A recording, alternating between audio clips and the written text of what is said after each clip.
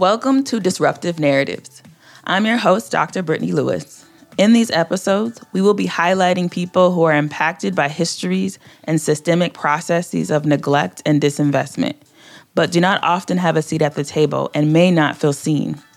This is a space for people radically reimagining a path forward, but not necessarily a space for those who are unpersuaded by the need for a better world where Black futures matter. We are focused on sharing perspectives that are often unshared or unheard because they challenge what we think we know. In this program, guests are the experts of their own reality.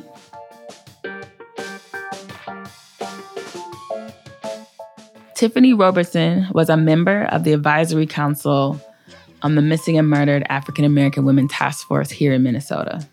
Roberson is an advocate in every sense of the word. In her career, she has served youth in her community as a program manager, counselor, mentor, and administrator, meeting youth and supporting them wherever they are, oftentimes in crisis. Tiffany is a survivor with an amazing story that all Black women and girls should hear. Hello. I am honored and humbled and filled with a lot of joy because I have the pleasure of sitting here with Tiffany Roberson today, who was an advisory council member in the Missing and Murdered African American Women Task Force work here in the state of Minnesota. And for those that do not know, in 2021, the state of Minnesota created the Missing and Murdered African American Women Task Force, first of its kind in the nation. Myself, my organization, Research in Action, partnered with the Missing and Murdered African American Women Task Force to lead the writing of the legislative report, which was submitted December of 2022. So when Research in Action was asked to help lead and support the work, they let us know, the state let us know that the task force would be created. And this is a space that was filled by appointment. So the Department of Corrections commissioner made those appointments and folks applied. Research in Action only agreed to participate in this project if we created a mirrored council led by Black women who would guide the task force. And I had the honor of working with an advisory council of Black women and girls who are both survivors, family members of those that have lost loved ones, and that have experienced multiple forms of violence at the hands of both systems and, for some, the ones they love. And I have the opportunity today to talk with Tiffany Roberson, who was in the council, who herself has her own important and rich story to share. But I think what's critically important in starting this conversation is to understand that when having this engagement with Black women and girls, Research in Action chose strategically to take an asset-based approach versus a deficit-based approach.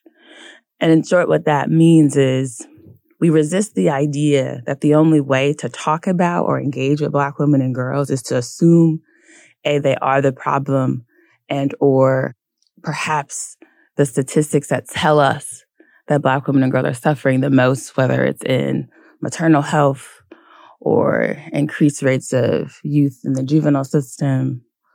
That is not the totality of the Black woman and girl story.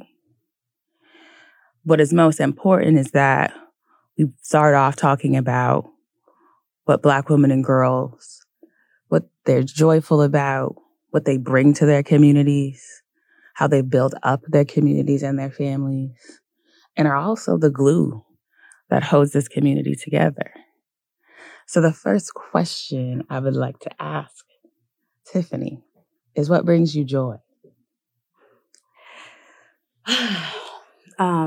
This is a great question, and thanks for asking. The one thing that my ultimate joy comes from my children. My kids bring me so much joy, and I don't know where I'd be without them. And also just the idea of being a resource and help to others.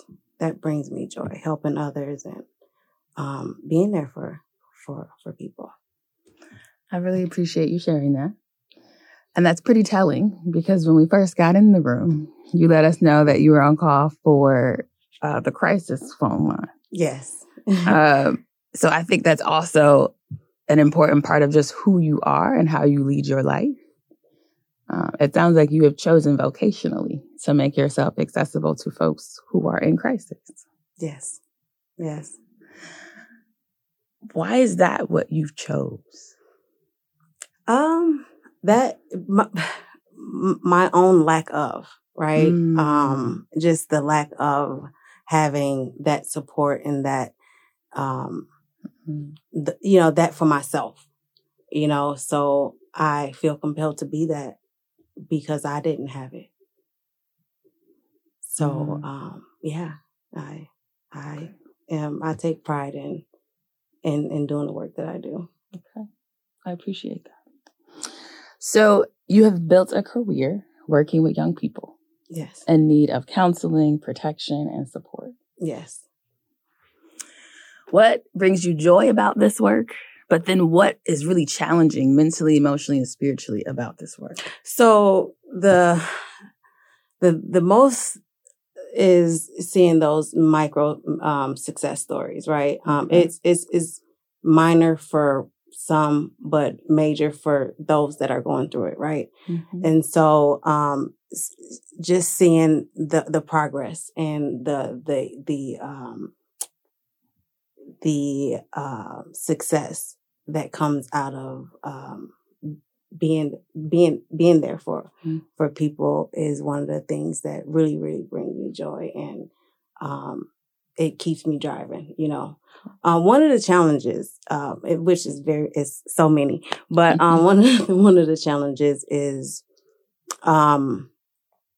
just the lack of resources and the lack of for mainly mostly African American young girls and women, and not having sometimes the resources there or the answers or the support there for those particular needs. And the support from legislation, the system, the lack of support from the system that is built, so, yeah. And, that very kind of on the ground reality that you're experiencing as you're trying to support young Black women and girls showed up in strong ways when we did our research. For those that have not had a chance to check out the report or hear more about the stories that we collected, one of the things that we found really early on when we looked across the country at where the resources for Black women and girls were at, one thing that we found, which maybe shouldn't shock some of us, is that most of the efforts in our state and across other states were led by either one Black woman or a group of Black women who had no money. Mm-hmm. Okay. So we would find all these amazing websites and resource tabs, folks doing their own research, documenting whether it's missing children, trying to get support group resources for families. And we'd reach out to go like, this is dope. Like, who's supporting this work? Who are you partnering with? Themselves. Mm-hmm. Yep. We found this all across the country. And this is also connected to why one of our recommendations is about resourcing Black women-led work that is aimed to supporting Black women and girls experiencing violence. Because it's often us. Yes, it is. Out of love, out of commitment to community, that create these support groups or spaces for resources with no help or support. Yep. So what you're sharing is very real, and we really tried to raise that up in the report about a need to invest in those efforts. This is Disruptive Narratives. I'm your host, Dr. Brittany Lewis. Disruptive Narratives is a co-production of Camo J and Ampers, diverse radio for Minnesota's communities, with support from the Minnesota Arts and Cultural Heritage Fund. As you are supporting young Black women and girls in your daily work, how are you seeing their stories remind you of your own? Yeah. So being one that has experienced a lot of things that the young people that I work with have experienced. And one of them is being a survivor of trafficking. And I've found that sharing that with my youth, sharing that I've had similar to same experiences, have helped cultivate that relationship building and that trust within the work that I do with them. So it's hard to talk about, but it's important as well, and I share accordingly. I share with the ones that that really need to know. And my young people, the passion that I have for my young people, I keep it 1,100 with them on where I have been and what my life experiences are, and they appreciate that, So what advice would you give to all of us about how we are supposed to properly engage and support a young person who is experiencing, who is either a survivor or is experiencing being trafficked? What do you say we should be doing? And then what are the signs we should be paying attention to? So one of the things that I think is important is to use a trauma-informed approach, right? And that's just, a lot of people have good intentions, but you have to have more than good intentions when dealing with individuals that are survivors or that have been in life. One of the things that I have that's really been heavy on my heart in this time, like this, I'm a little older, but this time, social media, social media is one of the places where exploitation is normalized, right? You have, you see so much of the exploitation of children on social media, and it's like, it's okay. You got young girls making these OnlyFans pages and, sharing their locations and the daily, activities on social media. And that is not that is not safe to do. We definitely have to watch this social media thing, because social media is really, really, really a huge piece for our young people today. To easily get involved with, or easily be targeted or groomed. And so just, for my thing is, it starts at home. It starts at home. And understand that it can happen to anyone. There is no profile for, for someone that is, prone to being trafficked or at risk of, or, there's no profile. So I would say it, be mindful of what your loved ones are doing, young people. And, we, adult women are, I've found have been, groomed and vulnerable in certain spaces, and mentally, just not,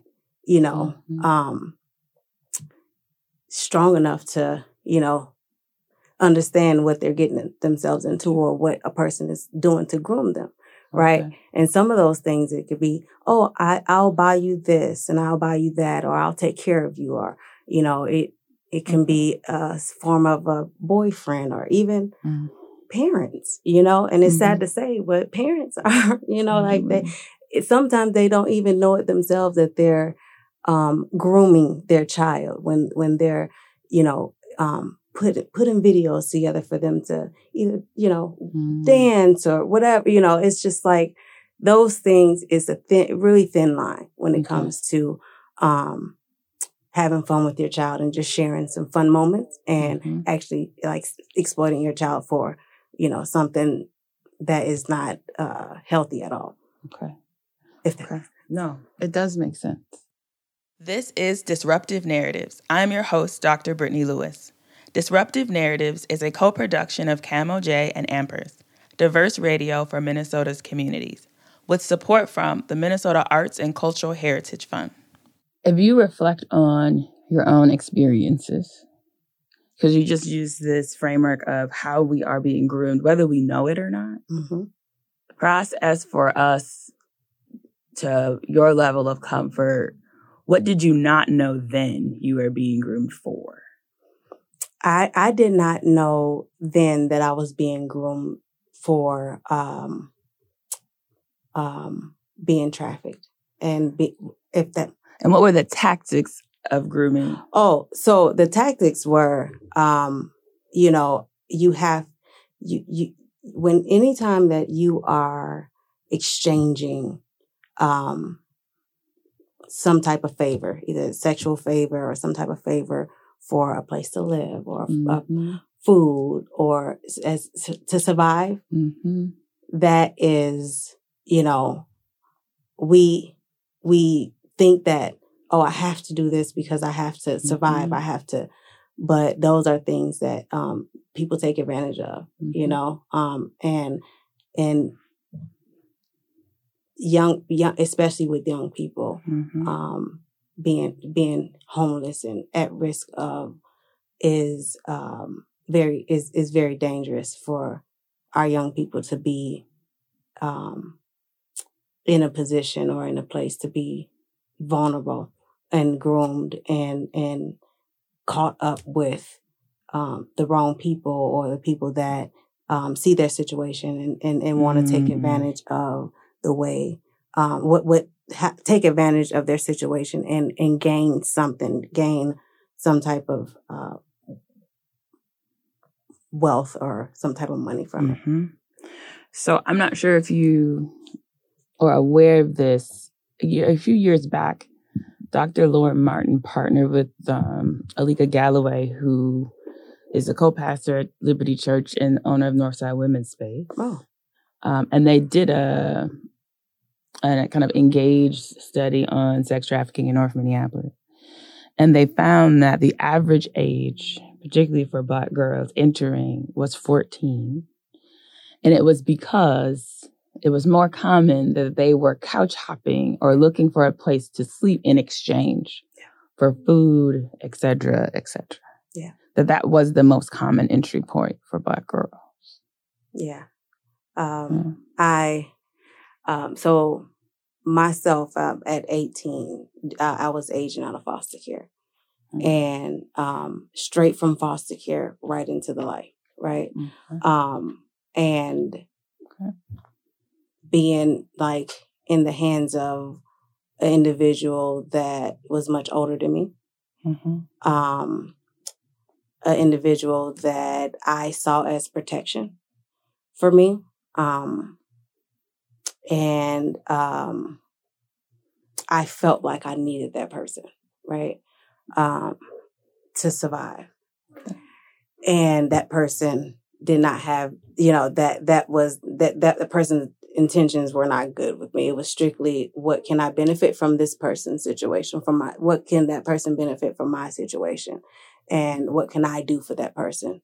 For that person to live comfortably, right? And just not really having the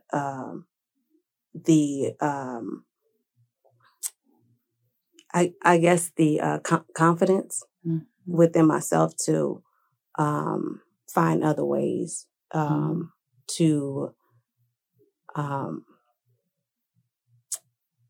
survive and to find other ways.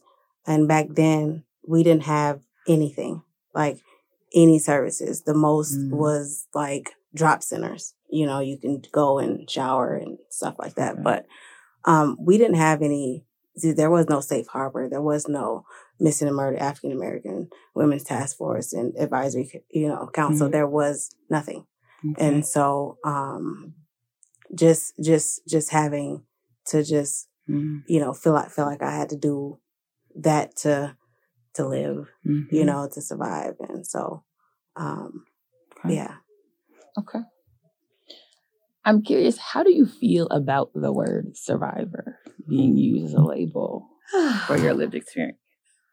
Used as a label can kind of be, I have mixed feelings about that because, typically when a person, see that on your title, they automatically think they know your story, right? Okay. They automatically assume that they know you or they know what you've been through. And, so it's an assumption that people have of you when they just see the word survivor. So, however, I think it's important for people to know that about me as well.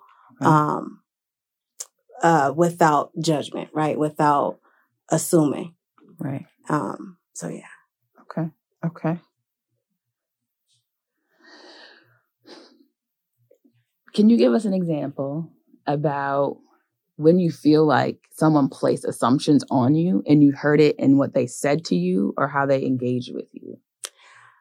Yeah, so it's I call it the pity party, right? They have this pity party, like, oh, whoa, you, and it's like, you don't even know, like, I haven't even shared anything with you, but, it's just the idea of like, oh, whoa, you, and, the whole, it must have been, really hard for you. Must have gotten on drugs and been, how long have you been clean? And I was like, no, I didn't do drugs. Right. So, just some of those it blows me sometimes, but no, I just, call it out for what it is. I address it as it comes and, it is what it is. But those are some of the things that I just, I kind of cringe when I hear no. That's very much understandable. Yeah. I can only imagine.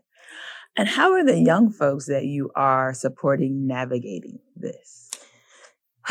Young people are so resilient. Okay. Oh, they are so amazing. And they are so,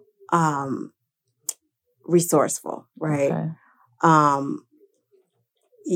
The young people that I work with, they teach me so much. You think you go into, some situations and, you would hope that someone learns something from you, but I learned so much from my young people. And they have, kind of built their own community, of support. And it's amazing to watch because it's like, these are although they're only 17% of our population, this is 100% of our future. So all the things, just seeing all the things and the resources that they come up with for themselves, I think is important to be implemented in the work that is to come and that is happening right now. So yeah. I love that. Yeah. They're very resourceful. You mentioned that your young folks, they're creating their own kind of support networks, it seems like. And I'm wondering for yourself, whether it was leaving foster care and getting into the life, what did support networks look like? For myself? For yourself? It wasn't... I've been on my own my whole life. I never stayed in so I went from 9 to 18 in foster care. Never stayed in one foster. I mean, in between, back and forth with my bio mom. Okay. But never really stayed anywhere more than like 2 years, right? Okay. So I've always been bounced around and I've never really felt the support that I felt like I needed. Okay. You know, it never was there. And so that's where the drive come from, you know, like I just want to be that support that I just never had, you know, and I had to gain that through just my own knowledge of, right. And parenting, you know, parenting is becoming a mother, really helped me, you know, so yeah. I agree. My oldest, Brooklyn, is now 14, and her first year of life, I say, if I hadn't had Brooklyn, I would have floated away. Yeah. I've told people this many times. Mm-hmm. There's something about becoming a mother, if you lean into all that is beautiful and difficult about it, that teaches you about who you are and teaches you about what your values really are. Because then you have to stand on them. Yeah, absolutely. I've learned a lot from my children. I've learned a lot with my children.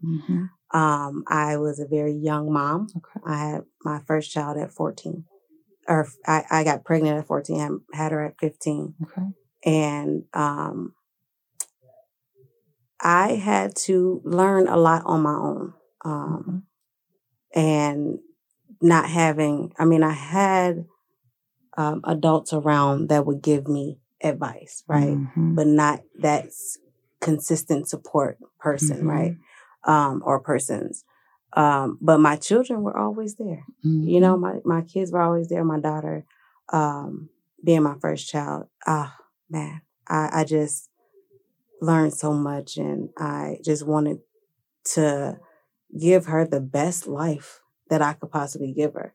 And that just kind of made me just view life and things very different.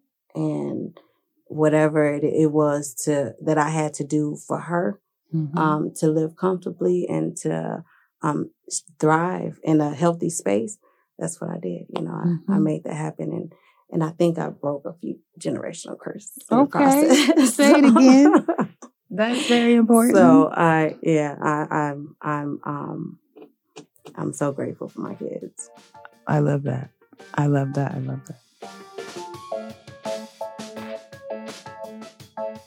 To hear the second part of our conversation, visit camojfm.com. Disruptive Narratives is a production of Camo J Radio and Amper's, diverse radio for Minnesota's communities. Made with support from the Minnesota Arts and Cultural Heritage Fund. Hosted by Dr. Brittany Lewis. Produced by Miranda Wilson. Edited by Abdi Muhammad. Music by Jerome Rankin.